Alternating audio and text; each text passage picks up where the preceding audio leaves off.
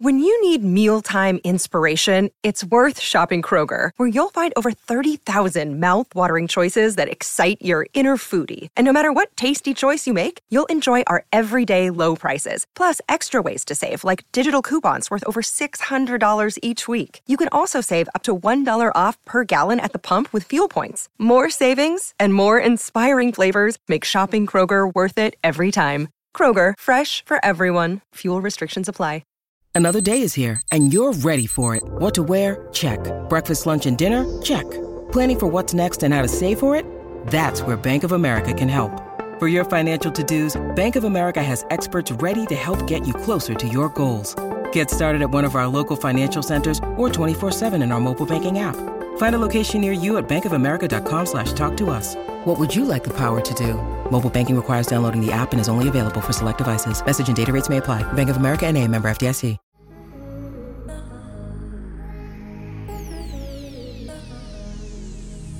What up, Cavs Nation? Welcome to another thrilling episode of the Wine and Gold Talk podcast. I'm your host, Ethan Sands, and I couldn't be more excited to be here with you today. I'm joined by none other than your favorite beat reporter, Chris Fedor. What up, Chris? What's going on, Ethan? How are you, man? It's getting to these last couple of days of the road trip. How are you hanging on? I'm exhausted. I mean, by the end of this road trip, everybody just has a feeling, including around the team, of let's just get home. Let's just get this final game under our belt and get on that plane and see if we can recharge back home in Cleveland. This was a long one, and it was even longer, Ethan, because for some reason we stayed 3-4 days in San Francisco for just one game against the Golden State Warriors. Right. So it made it feel a little bit longer than what it needed to be. They probably could have mixed in another game in there if they wanted to. They chose not to. Schedule makers did what they did, but 4 cities in 10 days, it's exhausting. Good to get some travel in, but not this early in the season. And speaking of it being earlier in the season, we talked to Donovan Mitchell yesterday after the Kings loss, where it was the 10th game of the season, and he had said previously that don't worry about it, it's a little early, come talk to me again back in the 10th game of the season. Well, we're here now. What did he have to say, Chris? It's interesting, Ethan, because it sort of reminds me a little bit of like what happened with the team last year. After they came back from the West Coast road trip, they went on another road trip.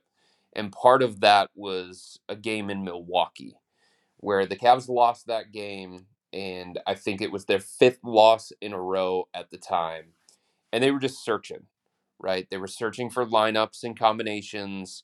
They were searching for their identity. They were searching for a specific playing style. They were just trying to find all these different answers that they did not have. And they lost against the Bucks, and then they spent a longer time in the locker room having a team meeting. It was a heart-to-heart. And JB Bickerstaff took like 35 to 40 minutes to come out and address the reporters in his post-game press conference. Usually it takes them about 10 to 15 minutes after the game goes final. But it was clear that they wanted to have a heart-to-heart conversation in that locker room because they didn't like the way that things were going. So he opened it up to the players and he said, hey, what do you think about this?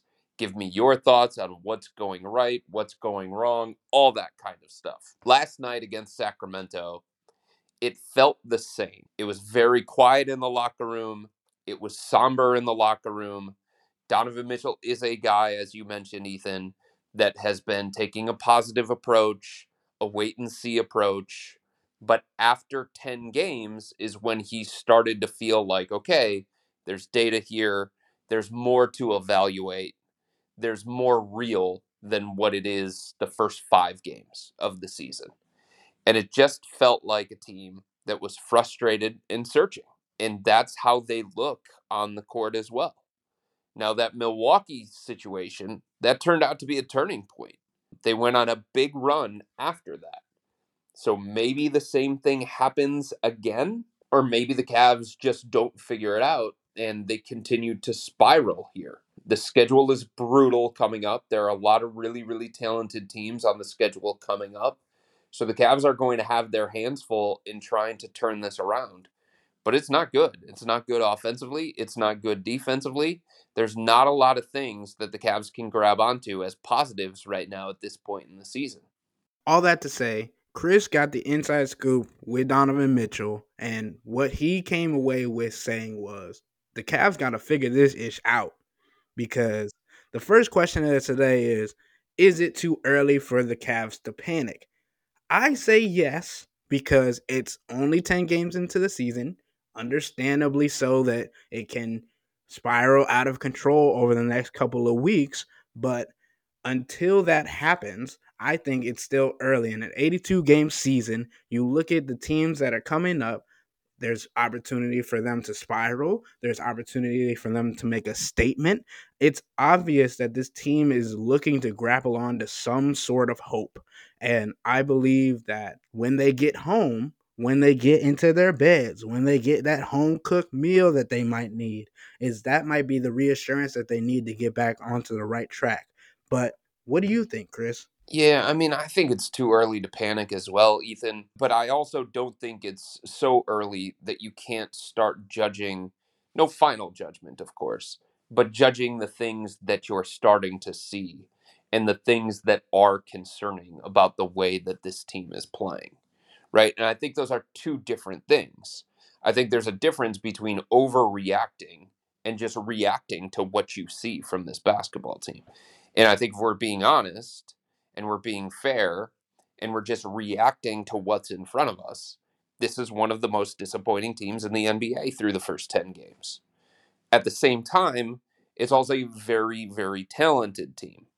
At the same time, it's a team that has been dealing with a lot of changes in their lineups and their rotations. They've been dealing with a lot of injuries. They're going to continue to deal with injuries as they finish up this road trip in Portland, because Darius Garland is not going to play tomorrow against the Blazers because he's out with a neck strain. So Isaac Okoro remains out. Ty Jerome remains out. So, there are factors that aren't excuses. They're just like the reality of the situation that the Cavs are dealing with. And those factors play part in their 4-6 record, right? Those factors play part in them not being a top 5, top 10, top 15 defense. Those factors play part in them not figuring it out on the offensive end at the rate that people want them to figure it out. So, all of these things mixed together contributes to them being 4-6 at this point in the season.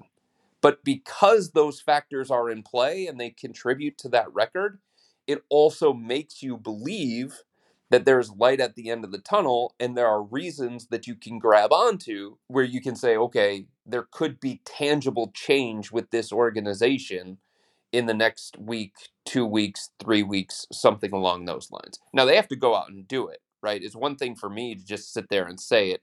It's one thing for them to sit there and say it. It's one thing for me to sit here and say, well, I think they're a good team.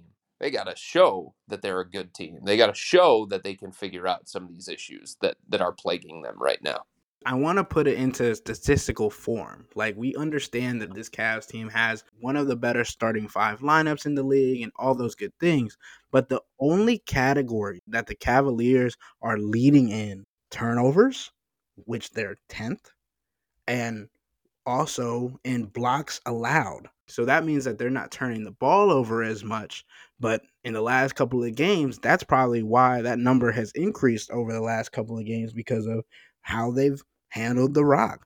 And it's clearly not going to get any better with Darius Garland, Ty Jerome, and Isaac Okoro on the bench with injuries and not having a true point guard to lead that offense. You can likely see Donovan Mitchell bringing the ball up tomorrow against the Trailblazers. So we'll have to see how that works out. But in all statistical categories, the Cavaliers are not in the top 10 in the league where they need to be able to have success against a tough Eastern Conference and a tough Western Conference, especially on this Western Conference road trip.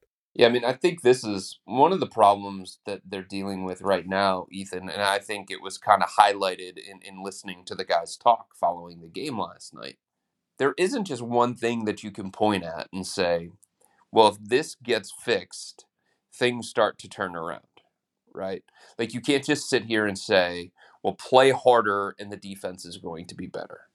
There's not enough effort on the defensive end of the floor. And if that gets fixed, okay, then the Cavs can take that step on the defensive end of the floor. It's like they're giving up a ton of points in the paint. They're giving up a ton of dribble penetration. They're giving up open threes. And then that's not even talking about the offensive issues that they're having.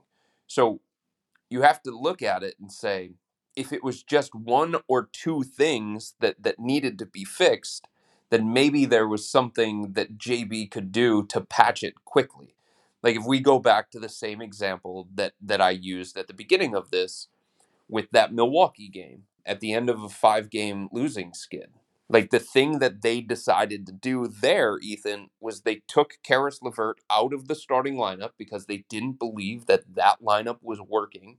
They didn't believe that they were functioning at both ends of the floor the way that they wanted to. And they replaced him with Mar Stevens.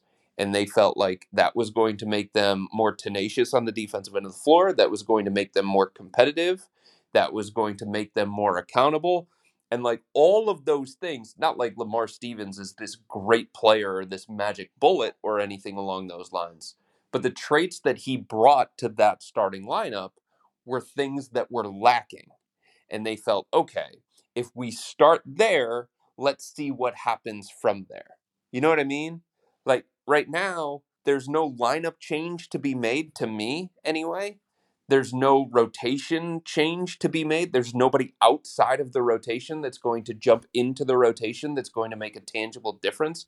So I think it's going to be harder for the Cavs to try and address these issues that they have shown in the first couple of weeks here, because the issues that they're dealing with, that's a long list. I think we're talking about with Darius Garland out, now putting Caris LeVert back in the starting lineup and seeing if he took that conversation last year personally, because he's shown it on the defensive end that he's willing to hound defenders, because like you said, last year he got taken out because they thought the next guy could bring a better defensive prowess. This year he's taken on the role of guarding Steph Curry, De'Aaron Fox, all those other guys. It has shown that he's willing to do the dirty work now. Sometimes it takes having to take that back seat and go into the bench and noticing how much your role can mean. And I mean, he's been huge. And this goes into my next question. Who do you think the standouts are on this team, or people that you think need to stand up? Because I think Caris LeVert has been doing an extremely good job on the offensive and defensive end, even if the numbers dictate that, sure, De'Aaron Fox was still able to get a whole lot of points, and Steph Curry was still able to put up points on the board. But when Caris was guarding them, like we've talked about off the pod and in general, he makes their job so much harder because of the pressure that he's willing to put on the perimeter. Even if they do get dribble penetration, they're going to have to make the decision to give the ball up to one of their other scorers. And like we saw, Sabonis was huge against the Cavs with the Kings the other night because De'Aaron Fox was able to give the ball up to somebody else that wasn't showing that much of a defensive prowess like Caris LeVert was. So my question to you would be, who do you think needs to stand up in this next couple of games, especially on the way back home? And who do you think has stood out this far, 10 games into the season? I mean, Ethan, I think you just have to look at the guys that have underachieved. Darius Garland is the obvious answer, but he's not going to play against the Blazers in the road trip finale. And it remains to be seen how much time he's going to miss with this next strain. But he's got to play better, right? He's supposed to be one of the best young players in the entire NBA. He's supposed to be one of the best point guards in the Eastern Conference. He's supposed to be Donovan Mitchell's Robin. Hasn't been that way. He's turning the ball over at a high rate. He's not knocking down threes. He isn't getting to where he needs to get to on the court. He's getting bullied on the defensive end of the floor, too. The first possession of the game last night against the Kings, Ethan, De'Aaron Fox set the tone. He basically just shoved Darius Garland out of the way. He out-muscled him. He out-physicaled him. He just displaced him like he wasn't even there. And Fox missed the shot in semi-transition, but he also got his offensive rebound and he put it back in. And I was thinking to myself, oh, it's going to be that kind of night. Oh, De'Aaron Fox has taken that approach to the matchup against Darius Garland, and it stayed that way all night. So, Darius has to be better when it comes to holding up on the defensive end of the floor against some of these elite point guards that he's playing against. He's got to be better when it comes to taking care of the ball and valuing possessions. He's got to be better when it comes to working within the flow of the offense as opposed to trying to get away from that. So he's got to be better. If the Cavs are going to be a team that is a legitimate contender in the Eastern Conference, they need their best players or their most important players to be at their best. And Darius is one of them. And Jarrett Allen's got to be better too. Like, I know that he missed all of training camp, and I know that he missed all of preseason, and he missed the first 5 regular season games. So he's still kind of like working his way back into game form. He told me the other night that he is physically 100%. He's not feeling pain in his ankle. He doesn't feel limited physically in any of the movements that he's trying to make because of the ankle. But he's just not like at a point where, he's playing a sharp game where he's in rhythm. I just think he missed a lot of time, and that's showing itself on the court. But he's got to play better too, because he just hasn't been good enough offensively or defensively. And I agree with that. And to go off of that Jarrett Allen token, I think Evan Mobley needs to step up, but he's been doing great on the defensive end, to give credit to him for taking on that 5 role as somebody who's a little underweight to be playing the center in today's game, and has been able to take on that challenge, especially when Jarrett Allen was hurt. Didn't do necessarily a great job, but he took the task on and didn't complain about anything. He went on and did his duty.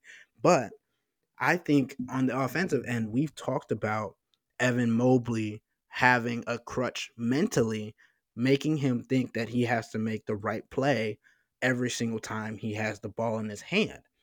I want to see Evan Mobley take shots when he has the ball and it's open. I don't need him looking for the second or third pass. I cherish his IQ. His basketball IQ is through the roof at his age. He's a great player, but sometimes you just need a hoop. If you have the capabilities within 5 feet for him to get to the rack and make an impact, and Jarrett Allen's not doing it, Darius Garland's not doing it, I need you to step up and do that, because Evan isn't somebody that can't score. We saw him score 33 points earlier this season. It's not like he can't do it. Like we talked about on the last podcast, him thinking that Donovan Mitchell taking a contested shot is better than him taking an open shot. And I disagree. You need to be able to take that shot if it is presented to you. And as somebody who's growing to be an even larger portion of this organization and this team, and having guys like Garland and Isaac Okoro out, you need to step up and take on that role. Yeah, I mean, I understand what you're saying. I think he has, though. Like, he's still only 22 years old. He does have a specific role within the hierarchy of this offense. And if he starts getting out of that and he plays outside of himself, then I think that's going to show up in a negative way as well. It's one thing to sit there and say, well, take more shots, be more aggressive on the offensive end of the floor.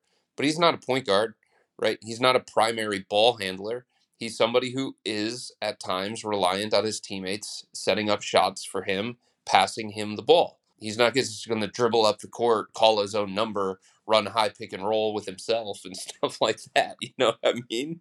Like, there is a role that he has within this offense that he has to play for them to function at a high level. I don't think I'm asking him to bring the ball up, which we've seen him do, so he can do it, but I'm not asking him to do that on a regular basis. I'm just asking him to take the open shots that are given to him rather than looking, because sometimes that has forced turnovers for him because he's overthinking. Like, how many shots per game do you want him to take? Right now, with Garland out and Jarrett Allen not? Well, it's a little... No, because Darius wasn't out last night, and he wasn't out on this road trip. I want him to take like 15. I mean, he took 14 against Sacramento. He took 16 against Oklahoma City. Took 10 against the Warriors, but also took 7 free throws. So in terms of shot attempts, that was right around what you want from him. I still think he's hesitating and I think that also could play into him shooting short. on some of his shot attempts that are further than 5 feet.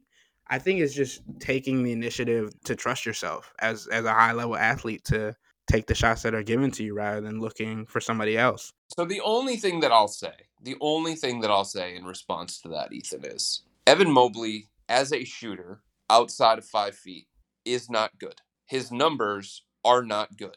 Why would he force a bad shot? I don't understand this idea that he needs to take 10 footers or 8 footers or 15 footers to like prove something to anybody.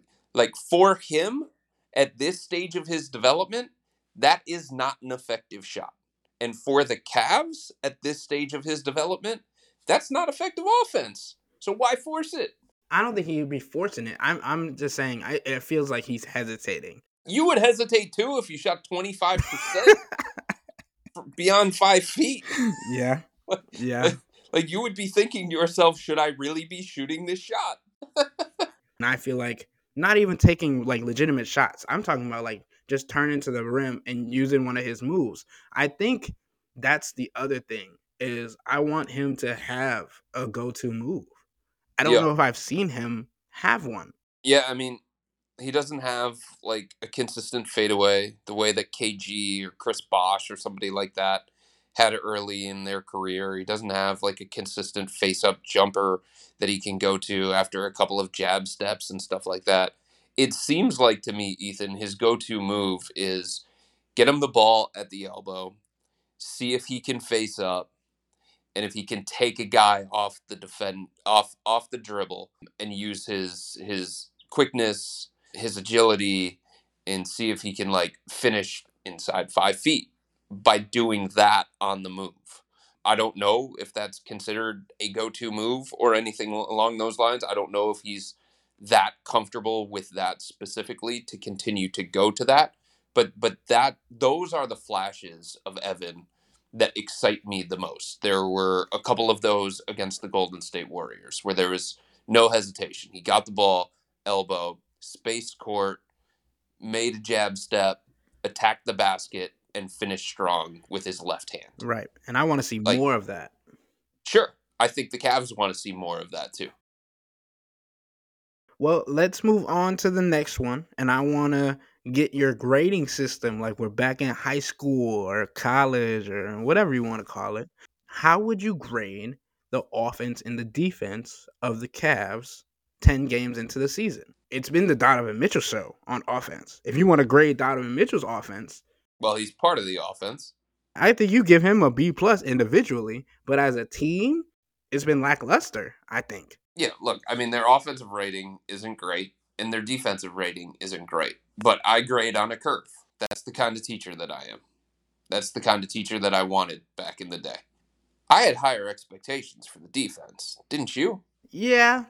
It was the number one defense in the NBA in the regular season and in the postseason, despite the abundance of offensive rebounds that they gave up to the Knicks in that non-competitive series. So for this defense, with their personnel, to be 19th in the NBA, that is a massive disappointment. On the offensive end, I felt like it was going to take time. I felt like we were going to have to take a wait-and-see approach. Because number one, they were integrating new pieces. Max Strus, George Niang. Number two, Jarrett Allen is integral to everything that they do offensively, especially in the pick-and-roll game, and he wasn't there for the first 5 games, and their starting point guard, Darius Garland, missed 4 of the first 5 games. So, like, there were built-in things when it came to the offense beyond them saying that they were going to change their style and change their system. That takes time to figure all that kind of stuff out. So I was willing to give a little bit more leash to the offense to get that time to try and work out the kinks, right? That was a natural thing that they were going to have to go through as a team. Defensively, this is a team that is built on that end of the floor.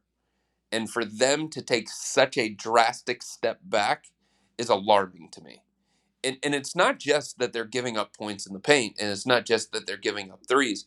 It's like they can't do anything most nights against some of these teams. Indiana shredded them Sacramento shredded them. Like, the only team that they've been able to defend outside of Golden State twice is New York, and New York is an unbelievably flawed offense. So it's like, was that more about the Cavs defense, or was that about the terrible Knicks offense? You know what I mean? Let's come up with an overall grade then. I mean, it's an F. An Are you kidding F? me? It's an F. Oh, wow. Okay. Ethan, 4 opponents have reached the 120-point mark against this team. It happened 10 times last year in regulation games. Think about that. They're almost halfway to that terrible mark, and they've played 10 games. It's just not good enough. And it's like, their offense isn't to a level, and they don't have the kind of offensive talent yet that has come together as a cohesive unit to play that way on defense and expect to win basketball games. They've got to make games ugly. That's who they are. That's who they've been. They've got to play harder than teams on a nightly basis. That's who they are. That's who they've been. I don't think they've been gritty or dirty enough for me, especially because you saw last night, they took out all the starters and all the players that could have made an impact at the 2-3 minute mark. It was like they just gave up. And they were down, 15 at that point? So I've seen teams this season come back from down 15 in the last 2 minutes. This team, this defense is unrecognizable to me. Looks nothing like the team that we saw win 51 games last year. Are there any notable trends or improvements that stand out for either of these sides of the ball, for offense or defense, that we can kind of hope for to elevate this team over the next couple of days? If you want to get really nerdy about this, I love nerdy. These are these metrics that NBA teams use all the time, and JB Bickerstaff has actually mentioned it on a few different occasions. Like, their shooting percentage above expected, or something along those lines. And it calculates what a team shoots against you based on the quality of shot that they are getting against you. And I think if there's something that the Cavs can grab onto, it's that opponents right now are shooting the 5th highest 3-point percentage in the NBA against the Cavs. It's not good. It's 39% from 3. But they rank middle in the pack in giving up open 3-pointers. And they rank in the top third of the NBA in fewest number of wide open threes allowed. So it's not like these teams that they're playing against are just getting warm-up threes or something along those lines. Their defense has not been good enough. We all admit that. But there's also a little bit of some of these teams are shooting better than they should based on the quality of looks that they're getting against the Cavs. And if there's anything that you buy into, it's that there's going to be a little bit of positive regression in favor of the Cavs. Or maybe these teams are just going to keep shooting the lights out like the Kings did. The Kings were shooting in the bottom of the 3-point percentage before they came in and just absolutely dominated on the 3-point ball against the Cavs. It was ridiculous. But on that note, I wanted to do 2 things. First of all, it was De'Aaron Fox's first game back in 5 games after being sidelined due to an injury. What was it like to just see him tear up the floor against a Cavs defense that was preparing for him to play? Yeah, that was the thing that was alarming to me. If you're somebody who is down on the Cavs right now and believes some kind of change needs to be made, whether it's stylistic, with the roster, with the coach, everybody wants to fire JB Bickerstaff at this point in time.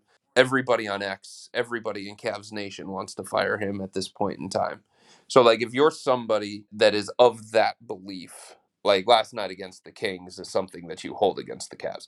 That, to me, was the most alarming performance defensively because they just had no answers. There was nothing that JB Bickerstaff did as a coach that worked. There was nothing that the Cavs did stylistically that worked. They tried zone and they got roasted. They tried man-to-man. They got roasted. They switched. They got roasted. They trapped at times. They got roasted. They gave 132 points. The Kings shot 60% from the field. They shot 47% from 3-point range. inside, outside. The Kings were faster, they were stronger, they were tougher. They got cleaner looks. They ran all around the court and lost dudes. So like, I don't know. Like, to see them struggle that badly against, the Kings are a team that's up and coming, that is a legitimate playoff team in the Western Conference. And those are the kinds of teams that the Cavs are going to face. You have to give some kind of resistance to those teams. And it reminded me poorly of the Oklahoma City Thunder game with It also reminded me of the Pacers game too, a little bit. yeah, and I mean when you think about it, SGA and De'Aaron Fox are top 15, maybe top 10 guards in the league, and it's ridiculous to think how badly both of those players scorched, and they were both coming off injuries. And it's like, if that's how they're going to play in their first game back, I don't want to see how they're going to come back when they're healthier and have had some more time to get some run. Like, that they supposed to be tired. The Cavaliers should have been able to press them and made them tired, but it looked the opposite way around.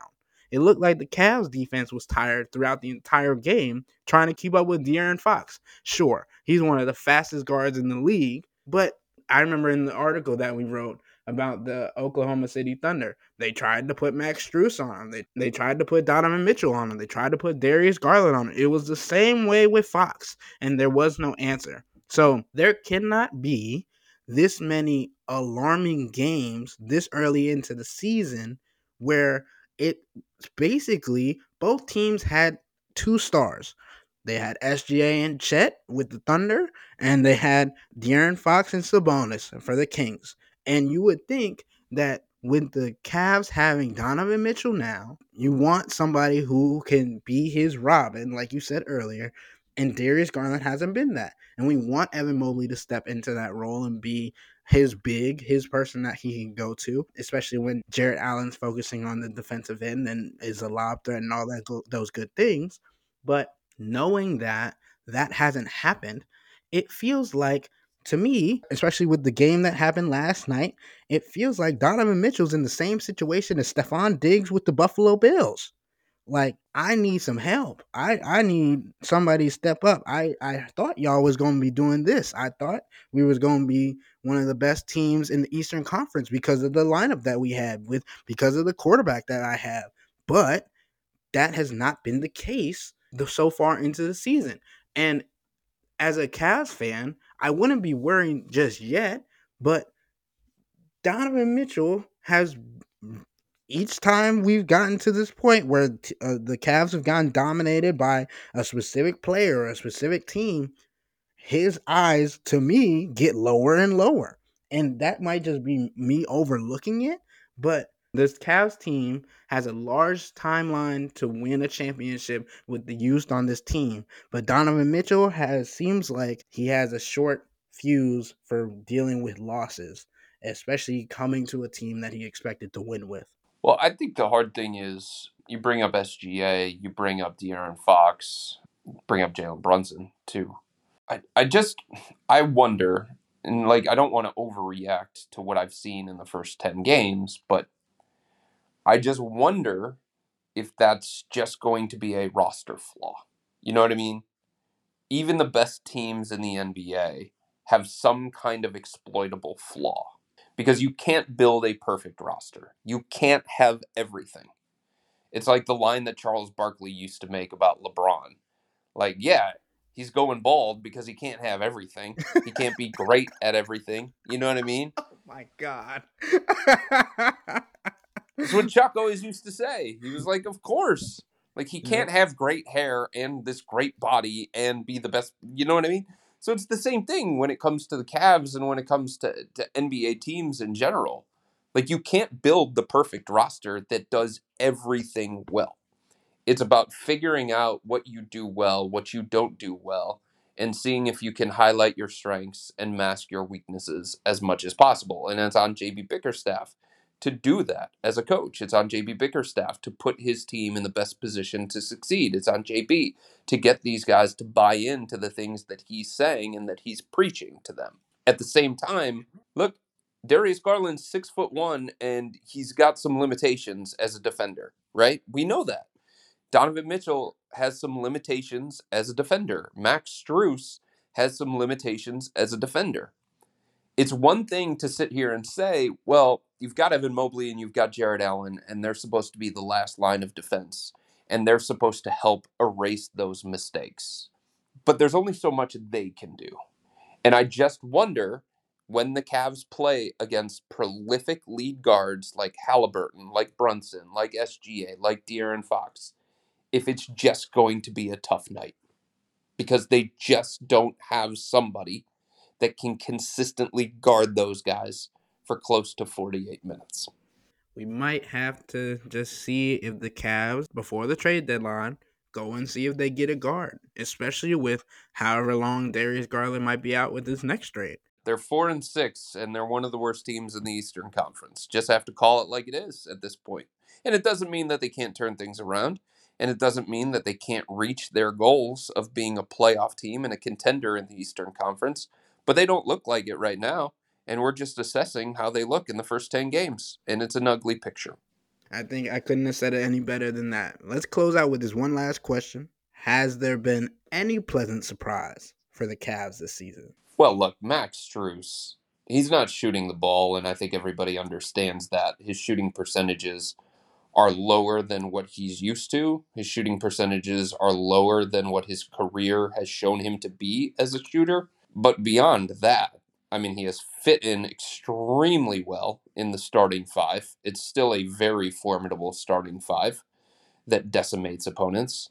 And beyond the shooting percentages, he's averaging career highs in points, steals, blocks, assists, and rebounds. That's pretty freaking good. And I know people can't really point to that because the Cavs are 4-6 and they're not playing well as a team. But he's been everything that the Cavs have needed him to be coming over from the Miami Heat. And I feel like he's answered a lot of questions about the kind of player that he can be outside of the Miami system. So I give him a lot of credit for that. He has been an individual bright spot for this team. I also believe that Caris LeVert has been an individual bright spot for this team. Yeah, and we talked about Caris earlier today, so I don't feel like we had to harp on that, but I think, yeah, Caris and Max, those were the two that I had. And Donovan Mitchell, like that's a no duh, right? Yeah, that's Donovan. That's he's a an giveaway. MVP candidate. Yeah, he's been phenomenal. I didn't even have Donovan on my list because I just figured people would understand how good he's been playing and how good the Cavs have needed him to play. But on that note, that wraps up the Wine and Gold Talk podcast for today. I'm your host, Ethan Sands, and I'm with Chris Fedor. Thank you again for joining me, Chris, in everything that you do. Remember to subscribe to our Subtext channel. It is 14 days free, and I promise you'll want to stick around after those 14 days are up. This podcast is on the rise, and so are you as a Cavs insider. Stay tuned for the next episode, and we are out. Stay safe, y'all.